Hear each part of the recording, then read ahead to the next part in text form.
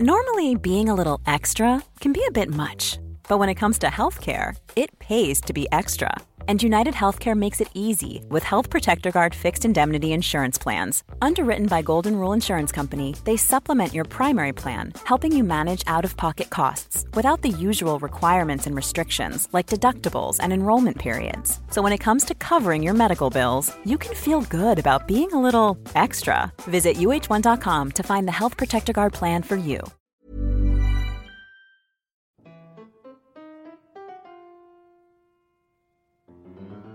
Hello and welcome to Rational Security, the It's a Feature, Not a Bug edition. I'm Shane Harris of The Daily Beast. I like to think I'm a feature, not a bug. Of The Daily Beast? I'm definitely a feature of The Daily Beast. Yeah, feature I writer occasionally too. bug people at The Daily Beast. I bug a lot of people. I bugged a lot of people last week. I think we need to break down the feature bug binary. And understand that things can be both features and bugs at the same time. Sure, exactly. You know, for instance, is Donald Trump a feature of our political landscape or a bug? A bit of both. A little bit of both. Yeah. He's a buggy feature. Or entirely just one. I think there's not really any political news per se. We're doing to talk about at the top of the show today. We've been doing that lately. But this is Super Tuesday. We're recording this on the morning of Super Tuesday. So we don't know what's going to happen. What's going to happen. We Good may be people of the future. people of the future. When you listen to this, you may be living in a very different world. Yeah, you are living in a world in which Donald Trump is more clearly a bug. Yes, Than the a feature. presumptive nominee of presumptive. the GOP. Wow. Not sure how he feels about David Duke.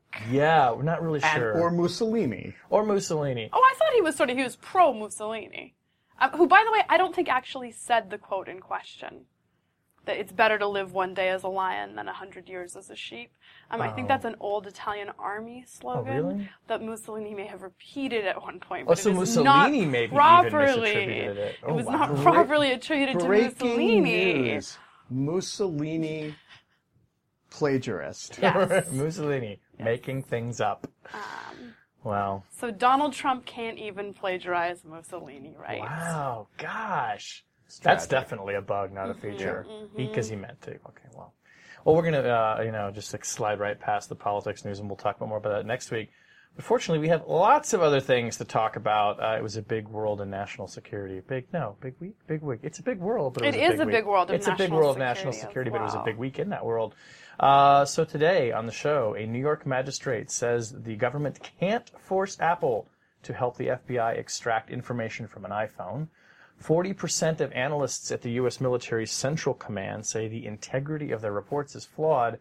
And Ben and the president of Estonia have a tweet about the going dark problem. That's a fun pun. Good. Shane. That was You like good. that? I like that. I'm glad you enjoyed that. Not I bad. think That was a feature. that's a feature, not a bug That's of true. this show. That's true. That was custom built for this episode. So, and I didn't even point out the fact that, we're not here with Tamara Kaufman-Wittes. I was just going to pretend to be her. Tamara Listeners of the show may have episode. detected that is Susan Hennessy talking. Hello. Susan, I feel like I don't even have to introduce you anymore, though. No, the readers should just know. Maybe Yeah. you should just become part of the group. Yes. Yeah, I think you're just a concur. fixture. I think you're just I'm part in. of Rational Although Security now. you've foiled my plan. I feel like being Tammy Wittes for an hour would be kind of a badass thing to be. What if I had just said I you were once got on the phone with a young woman named Helen Klein, who happens to be the sister of Susan Hennessy. This Oh. is true. And the resemblance between their voices was so striking that I had to keep reminding myself that I was not, in fact, talking to Susan.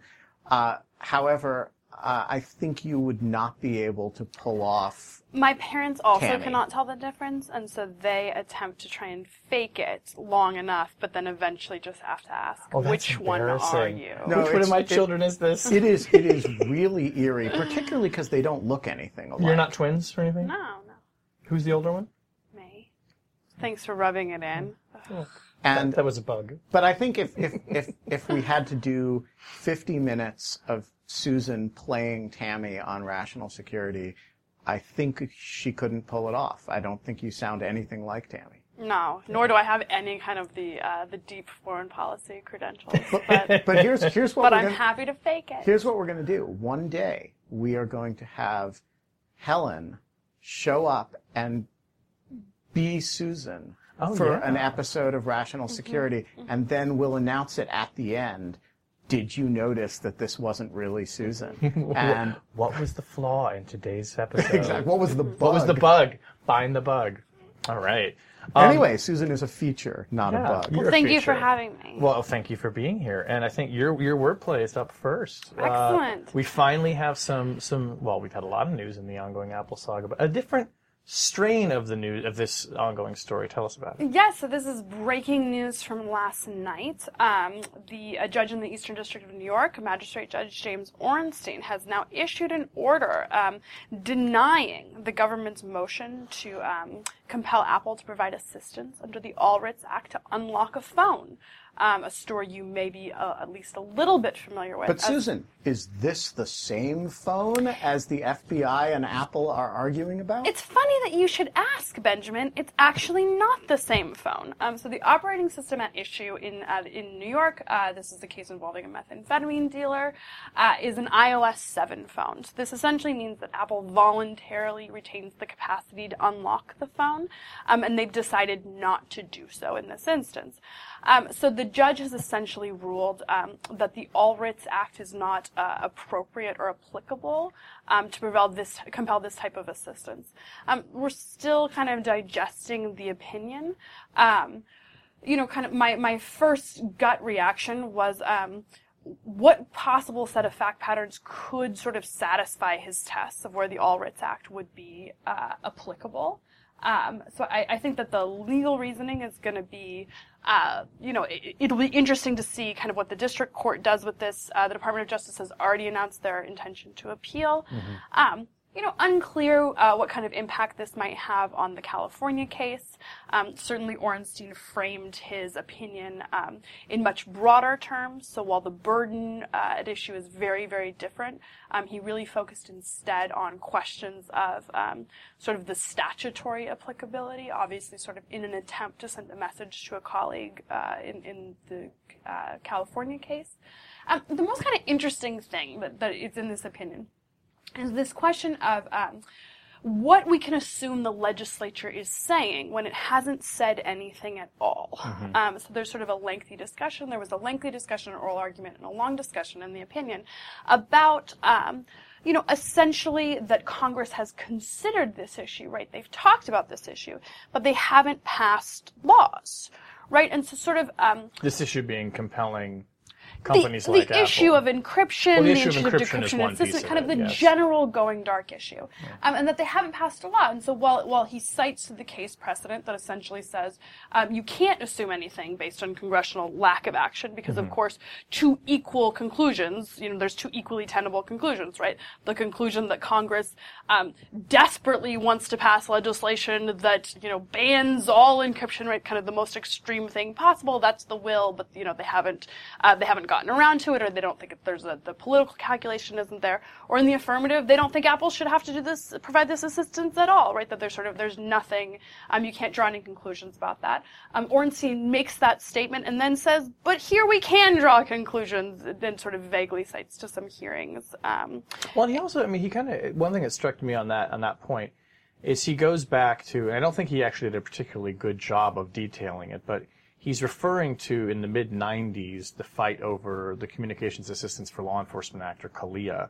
And on this, I happen to know something about this because I've written a lot about that history.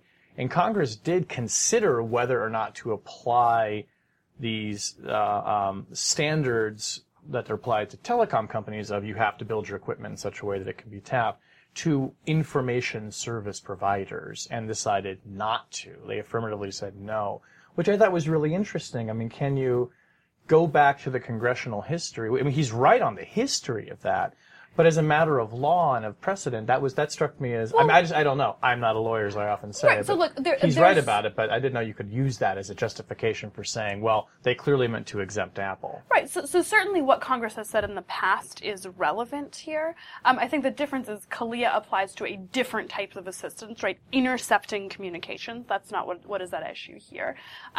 And two, to the extent that CALEA does speak to this issue, it's not it's not clear that anything that they sort of considered back in the 90s are relevant to the kinds of specific assistance that's being requested here.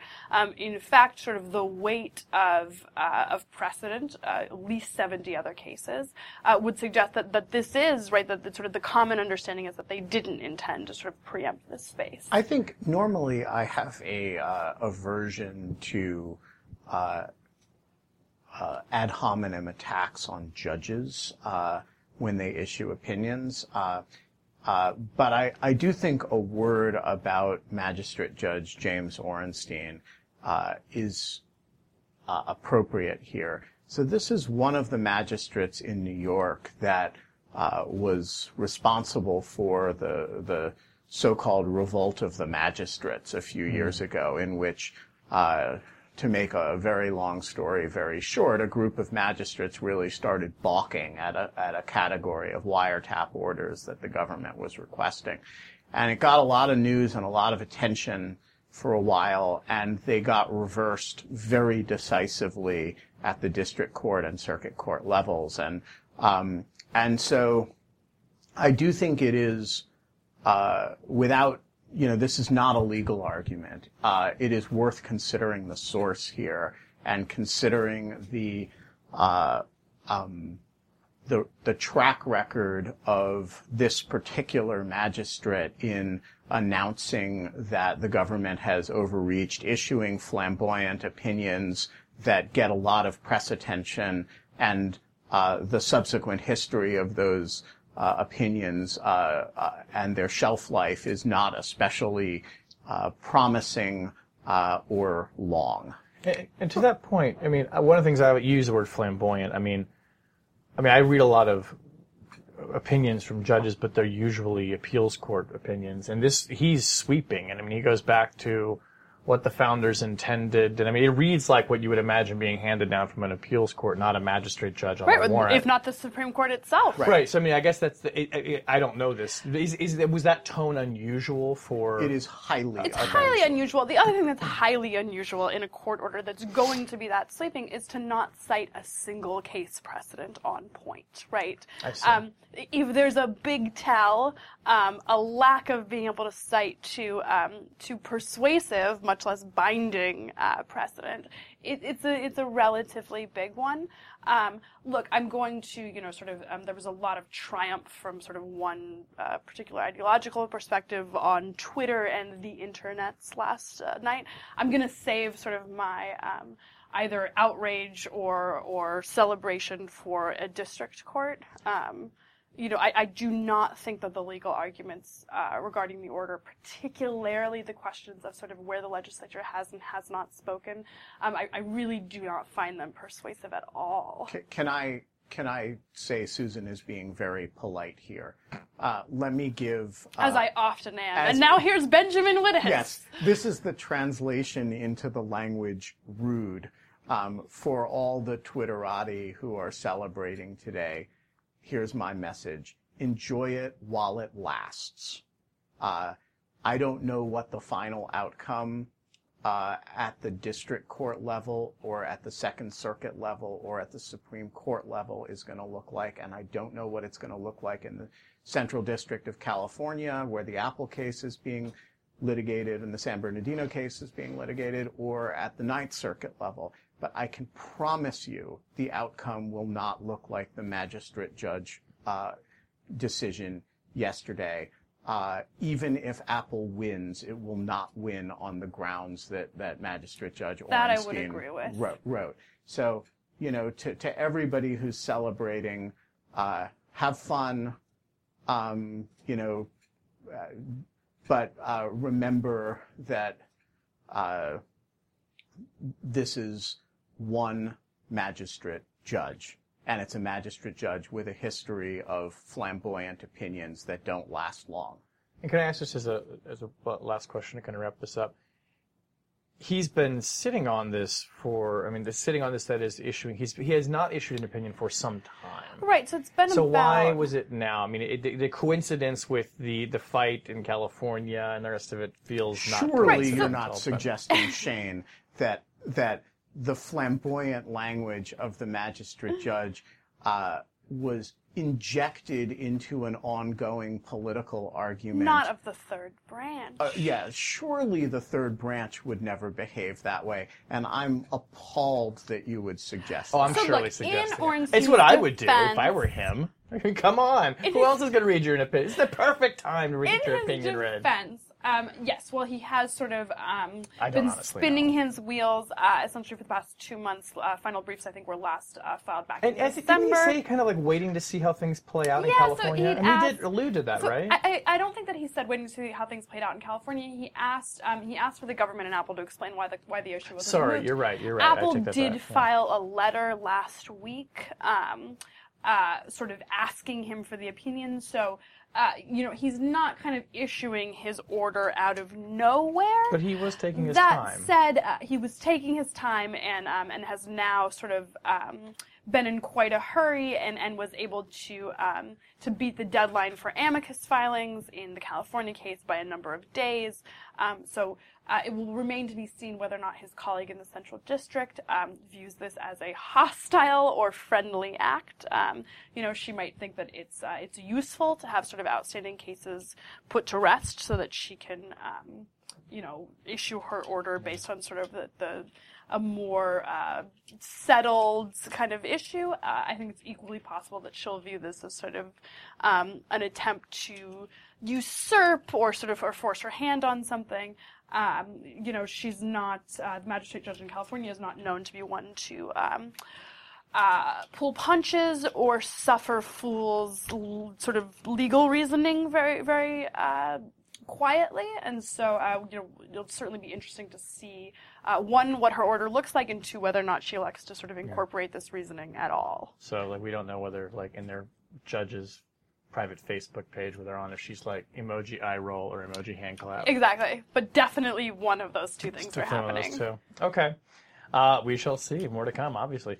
Okay, I'll go into my wordplay this week, which is, I won't say it's testimony. If the chairman of the committee gives, it's a statement. A statement Yes. last week. That's what they call it, from the chairman of the House Intelligence Committee, Devin Nunes, who, not one to really come out and, certainly not to talk to reporters, at least on the record very much. We did a lot of talking last week about the fact that according to a survey by the Office of the Director of National Intelligence conducted last fall and into the winter of 2015, 40%, that's 40, of analysts at the U.S. Military Central Command said that the integrity of their reports was flawed and reported that they believe that political influence had been brought to bear. Why is this important? Well, obviously there's been a story ongoing about this, allegations by analysts at Central Command that their higher-ups, and specifically the two people in charge of what's called the J2, or the intelligence unit down there at Central Command, have been skewing reports about ISIS, have been changing conclusions that the analysts think are meant to put a more positive spin on how the U.S. military campaign against ISIS is going. So we at the Daily Beast actually had reported on this survey, but then there were numbers sort of contained deeper down in that survey, which notably were not, apparently according to Nunes anyway, directly given to Congress. He had to go ask for more information about this from the DNI, and that's when it was revealed, that 40% of these analysts said that there's a problem with the integrity. So we've talked about this story on the podcast before, and I always ask the question, why does this matter? Why is it significant? When 40% of analysts in a major military combatant command say that they think that politics is being brought to bear on their reports or the analysis is flawed, that's pretty striking and pretty shocking to me. It's a big, big problem. It's a big problem. Can I make a sort of startling claim about what to blame this on? I wish you would. I would like to blame this on FOIA. Look, I understand that the absolute critical importance of transparency mechanisms. I'm certainly not advocating for kind of less accountability. That said, the notion that intelligence reports are ultimately going to be subject to disclosure, either through the FOIA process or courtesy of, Mr. Snowden or others, I think that really does undercut the ability of the intelligence community to be honest brokers for the president. It's incredibly important that sort of the senior political leaders of the United States get the facts, and they get the facts straight. And so I do think that these, sort of mechanisms that are aimed at transparency, aimed at accountability, can actually have sort of perverse effects in terms of what people are willing to write down. What? Hang on, my phone is ringing. Give me just a sec. Hello? Hi, Ben. Helen.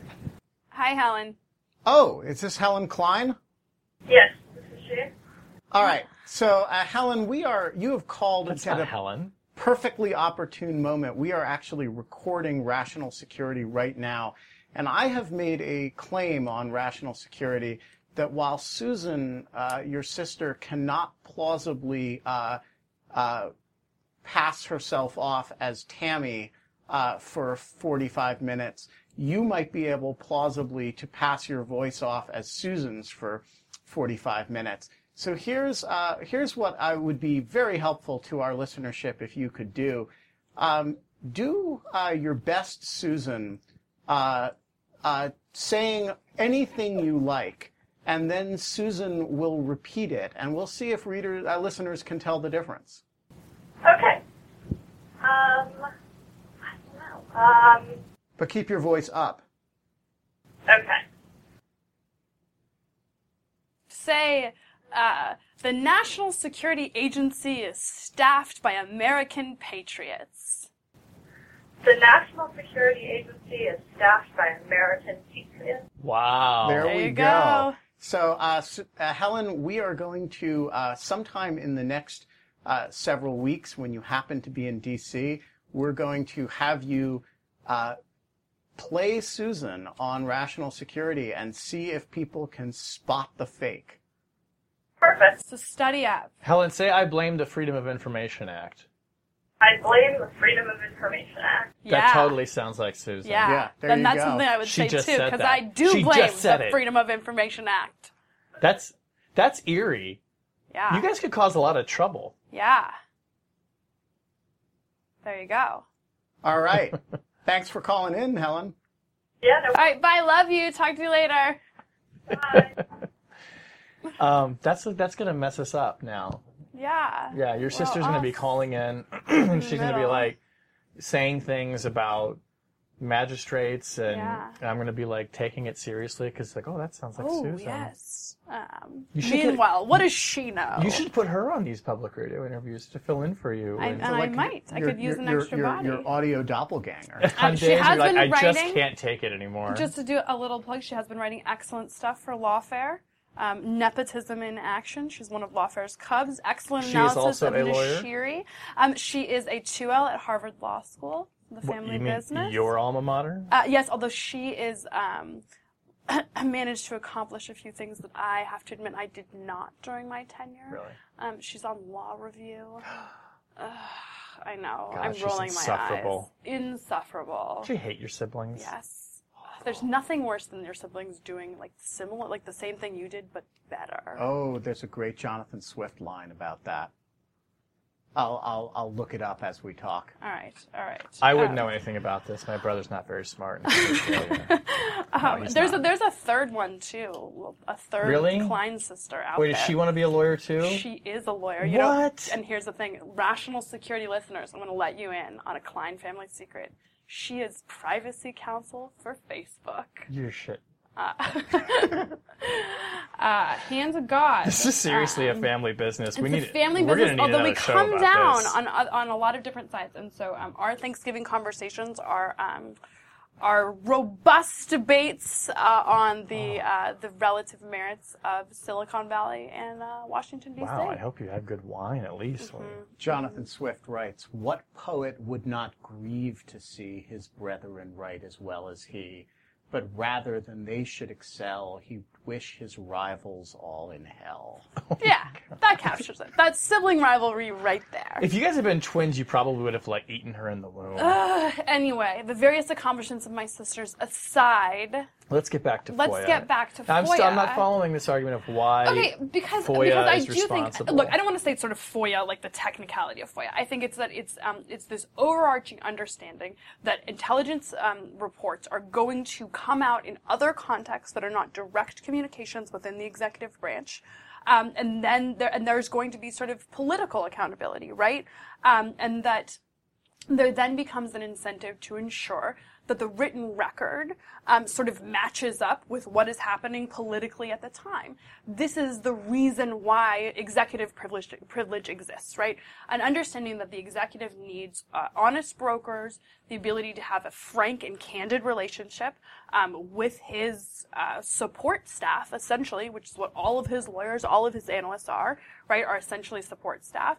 So I do think it's whenever we come up against really astounding numbers, like 40% doubting the integrity of the intelligence, I mean, this is a big deal. Yeah. I do think that it's worth it sort of to take a step back and say, okay, what is happening on sort of a systematic level that all of these people are being sort of incented to manipulate their intelligence?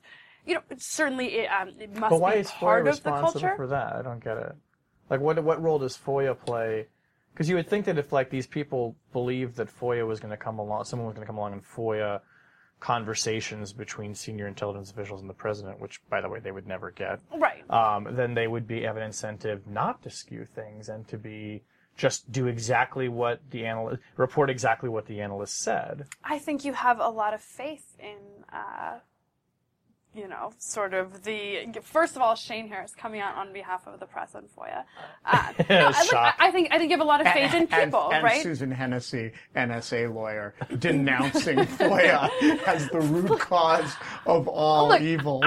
I'm cartooning Freedom of FOIA information. as right, sort of the increased push towards transparency, towards transparency mechanisms that are not entirely discretionary. Those come a lot of different ways. One mechanism is obviously FOIA. Another is members of Congress putting things sort of in the public sphere that were not originally constructed for the public sphere. I think you're being sort of too optimistic about human nature, right? You're assuming, well, then, like, if all things eventually come to light, this incents people to be very, very rigorous about sort of the facts on the ground. I don't And know, we should say, too, right? like- One of my favorite things, we should check whether this is also true of Helen Klein, is the way Susan uses the verb incent, which I think is a coinage of her own.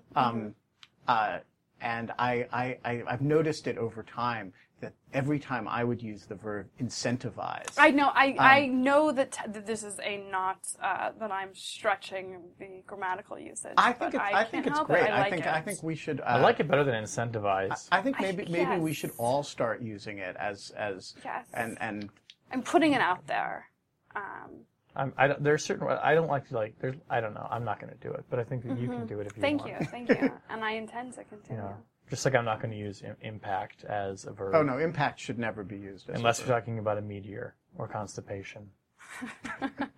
But I just think that, look, we should just say on this CENTCOM controversy, we have not yet heard from the two individuals who are the primary subject of the complaints of these analysts, and we don't know. When we haven't heard their side of the story, it's fair to say that the Inspector General of the DoD is investigating this, so obviously they think that there's something there. What I actually worry about, though, the FOIA part of this, is that, you have this, clearly this controversy, I dare say even scandal that's brewing down there, and it has been extraordinarily difficult to get any real read on it. I mean, we've been reporting on it, the New York Times has been reporting on it, it's been a real challenge. And I think that one of the things that really incensed Chairman Nunes was that he didn't think that the DNI was being straight with him. He knew that there was this survey that had been conducted. It did not contain, however, the details that he was looking for. And then after our story in the Daily Beast came out, he went back to the DNI and said, damn it, give me more information. So, from his point of view, it's not like the DNI has been particularly transparent with the Oversight Committee in Congress. Right, which is a whole separate concern. So. All right, Ben, you and the president of Estonia had some tweet love We did. This week. Tomas Ilves, who is the president of Tomas. I think that's how it's pronounced. Tomas? Maybe Tomas. It's Tomas? spelled Toomas. Tomas. Is So there some kind of fancy accent? It means too much.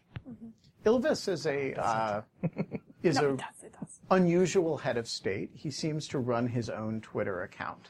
And he's very active on Twitter. Can I just say that sounds incredibly dangerous? But go ahead. He's also a genuine cybersecurity expert. He's got a tech background, and he is the godfather of this Estonian digital residency program that I have been writing about on Lawfare.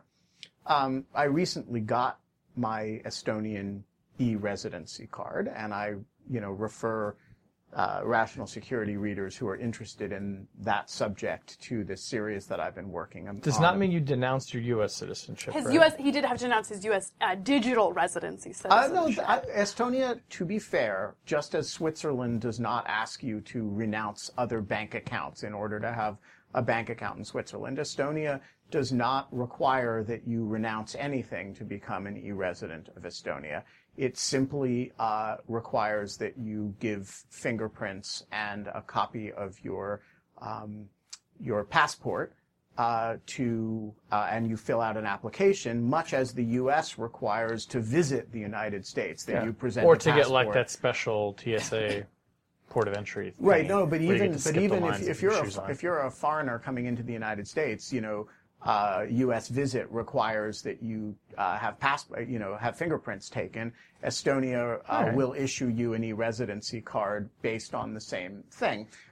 So I've written a fair bit about the e-residency card, and I'm going to be writing a bit more. But one of the things that the e-residency card promises is that it allows you to send encrypted communications between yourself and any other e-resident, including encrypted signed communications. It allows a digital signature that the Estonian government will stand behind as having come from you. So it's a very interesting project in digital identity and cybersecurity. And one of the things that it made me think as I was working on this Estonia project in the midst of the Apple and going dark question is, what if the San Bernardino killers had, instead of having an Apple or phone, in addition to having an Apple phone, been e-residents, and the FBI had found on them an Estonian digital residency card, and wondered, as they wonder with their phones, what communications they may be having that are encrypted and invisible to them. Would they be dark in that context too, just as they are with Apple? So I did what any normal person would do in 2016 with this question, which is I tweeted it at the president of Estonia. As one does. As one does. To heads of state. And he being one of the coolest and certainly most electronically available heads of state in the world, he answered. But does he play the saxophone? I doubt it. I don't think so. He wears a bow tie, actually, which is inconsistent with coolness. So I give both sides. You decide. So I tweeted at him, question for at Ilves Tomas, as U.S. struggles with FBI v. Apple, what capacity does Estonia have to decrypt material sent with e-residency card? And then in a subsequent tweet, I said, i.e., if the San Bernardino case involved e-residency communications, not Apple, would Estonia have the capacity to help, or would the FBI be dark? And he responded this morning, we couldn't do a thing. If the San Bernardino case involved and in response to my question, what capacity does Estonia have to decrypt material, he said, none. The entire system is based on trust. With backdoors, there is no trust. Wow. So I think this is actually a really interesting thing. And I was thinking about, well, does this mean that the FBI would have the same problem with e-residency that it has with Apple? So I think and here's the thing, I think the answer to that question is no. And I threw this out this morning on Lawfare to gather people's reactions as string, but here's what I think the answer is. That to decrypt a material encrypted with an e-residency card, you need two things. You need the card and you need the person's PIN. So if they had, killed the San Bernardino killers and recovered their card, they would merely need to decrypt one 4-digit PIN or one 5-digit PIN, depending on precisely what they wanted to do with the card. And that is subject to a brute force attack. And presumably they could use any number of devices to do that, right? It wouldn't be limited by the security controls on a given device. You could just go to a different device. I believe that's right. Yes, that's absolutely right. And so I think the answer is that the Estonian card may provide very, very high security, very good encryption, but also that Estonia can't get in back of, can't backdoor, but also wouldn't present the same degree of going dark problem that the Apple phone presents. And so I've sort of tossed it out there on Lawfare as, hey, is this a possible model of a solution, something that's really strong encryption with no backdoors and yet wouldn't present a going dark problem? Or is the reaction of the ACLU types to this going to be, actually that means it's not strong in the way that that's Apple what was my strong. question. I mean, though, if it's just a 4 or 5 digit PIN that has to be guessed and it's just a brute force attack, I mean, not to say that like your average person has, quantum computers available to them, but a 4-digit PIN, I mean, couldn't you buy technology that could do a brute force guess on a 4-digit PIN? I think it depends on the underlying features of the device in question. Also, right, that might be the case for a 4-digit PIN. The argument might be to then move to a 6-digit PIN or an 8-digit PIN. Well, right? but hang on, it's not just a PIN, right? It's a PIN and the card. You need the card. And if you're still alive and you lose your card, you report the card missing and it's canceled right away, and then the thing can't be decrypted.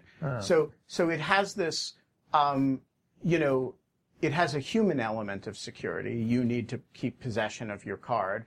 Some aspect of it is can be addressed with brute force, but only if that human element of security is gone. And by the way, the card, the card can be canceled at any time, and thereby removing the brute force attack as a way of. So I think there are situations if the last thing that the San Bernardino killer did before dying is to cancel their e-residency card, you might have a dark problem. And similarly, if you steal somebody's e-resident card and they don't know it's gone, you could imagine a brute force attack being very effective and very dangerous. But I think there may be some interesting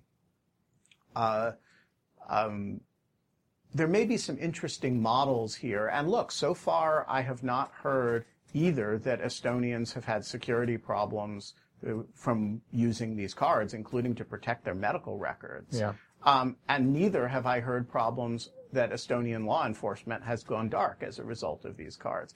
And so, maybe there's some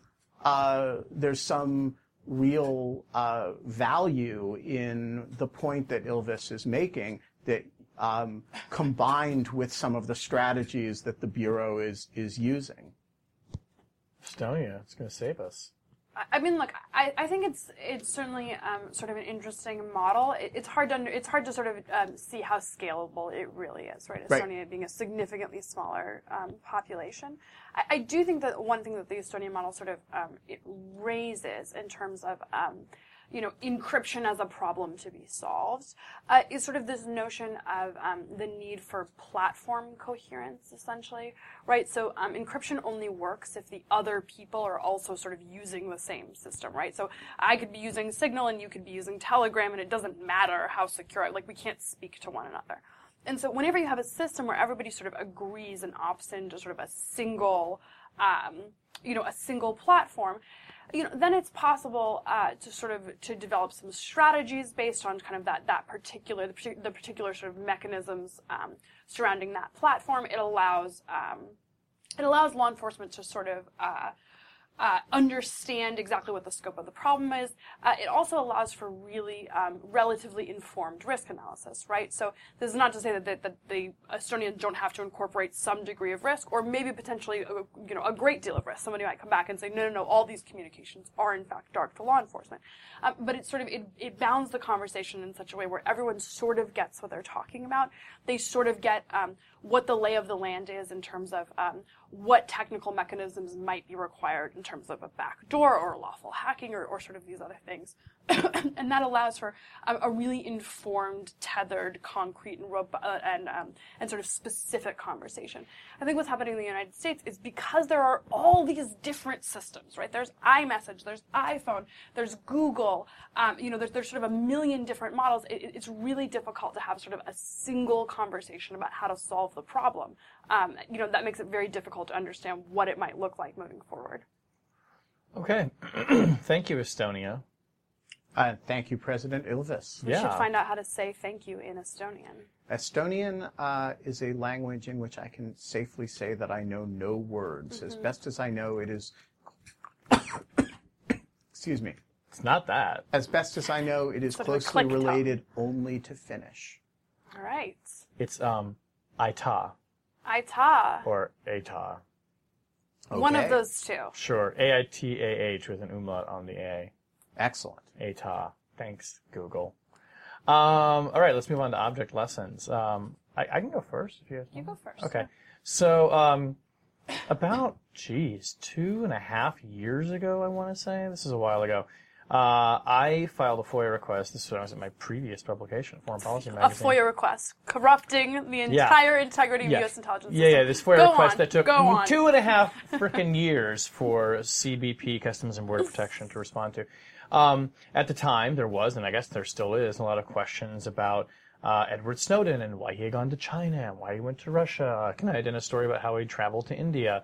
So I thought, I'm just going to FOIA all of the travel records for Edward Snowden. That is, entry and exit information for Edward Snowden at U.S. ports of entry, and any information about had he been detained, anything about, in the travel records. Because, settle it, fine. People were making all these insinuations about, maybe he was working for a foreign government. Fine. Give me his travel records. Let's see where he went.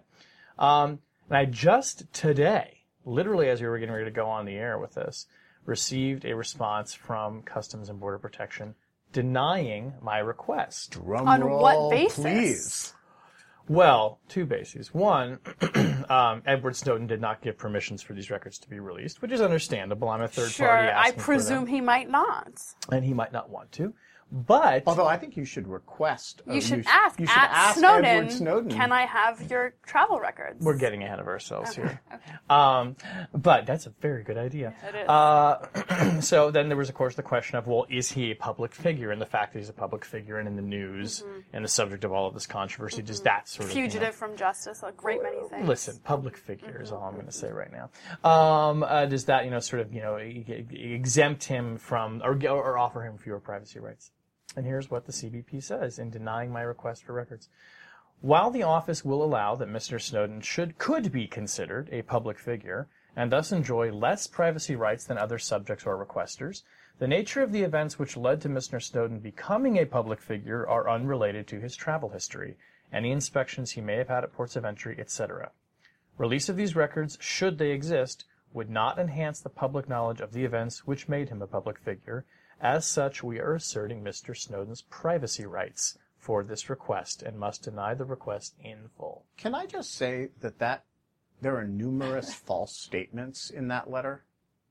And their response? Yeah. Where would you begin? Well, I would begin with the idea that his travel history is unrelated to how he became a public figure. And in fact... Well, up to the point he'd been a public figure, it might have been unrelated. We don't know. Well, wait a minute. Totally it's unrelated. Right?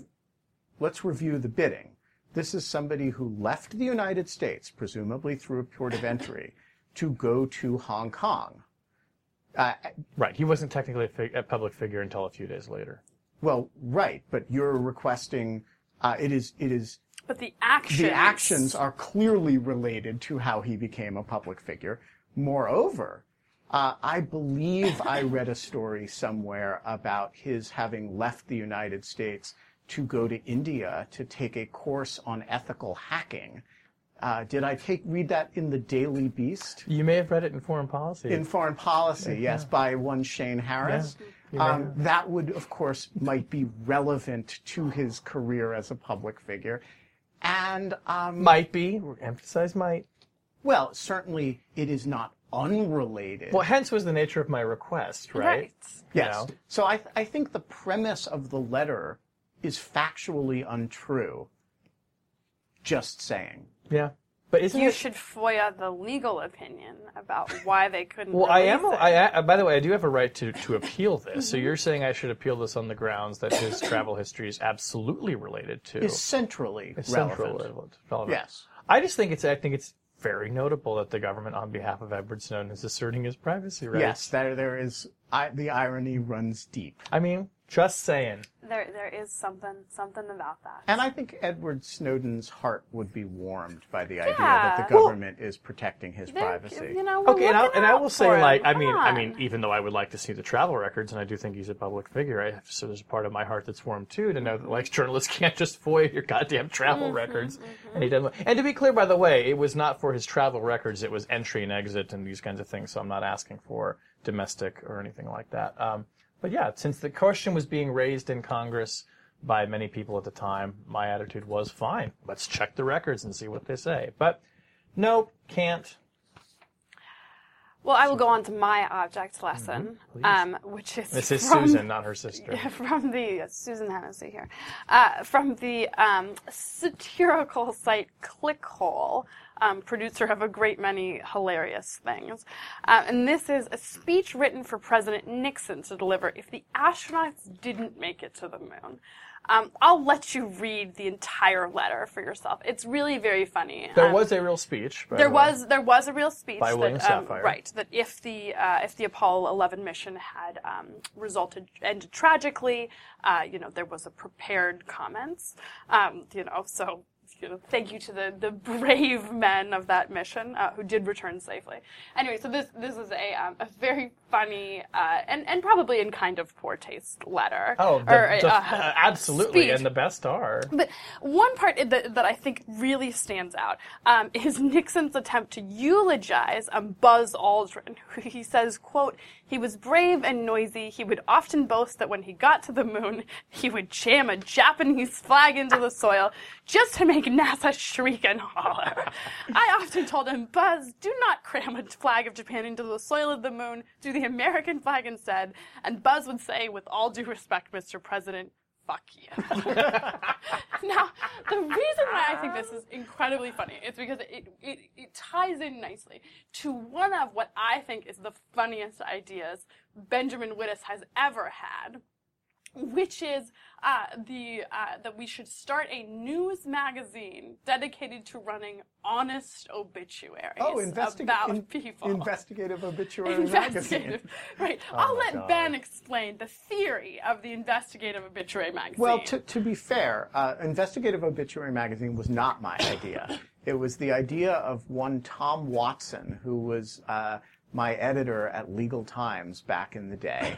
And Tom had this pathological hatred of fawning obituaries of people who were actually awful, or obituaries that didn't mention the scope of somebody's dastardly deeds.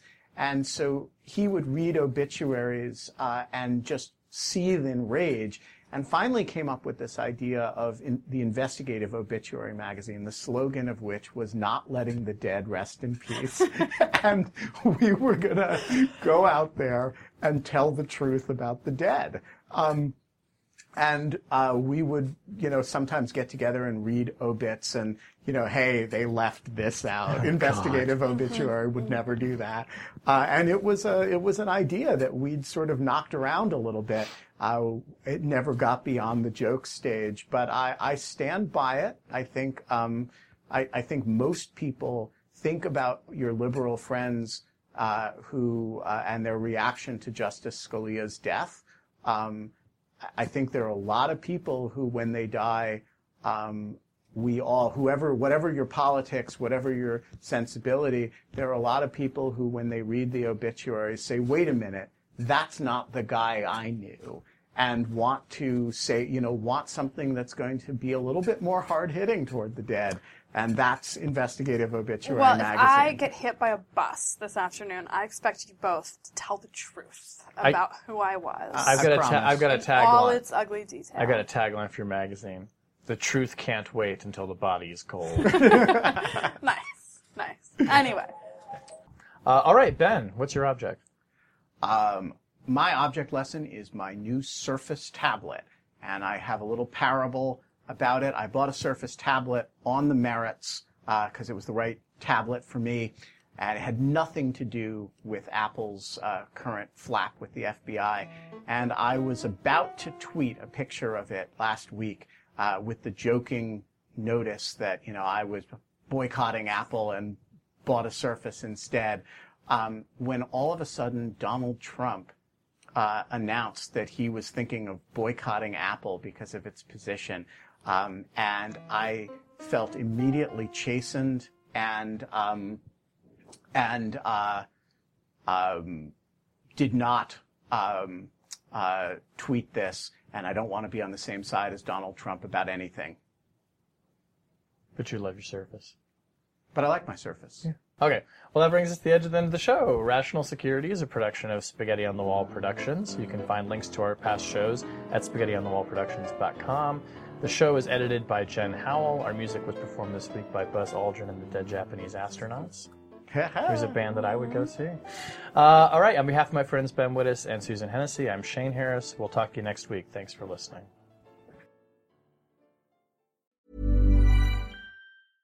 Flexibility is great. That's why there's yoga. Flexibility for your insurance coverage is great too. That's why there's United Healthcare Insurance Plans. Underwritten by Golden Rule Insurance Company, United Healthcare Insurance Plans offer flexible, budget-friendly coverage for medical, vision, dental, and more. One of these plans may be right for you if you're, say, between jobs, coming off your parents' plan, turning a side hustle into a full hustle, or even missed open enrollment. Want more flexibility? Find out more about United Healthcare Insurance Plans at uh1.com.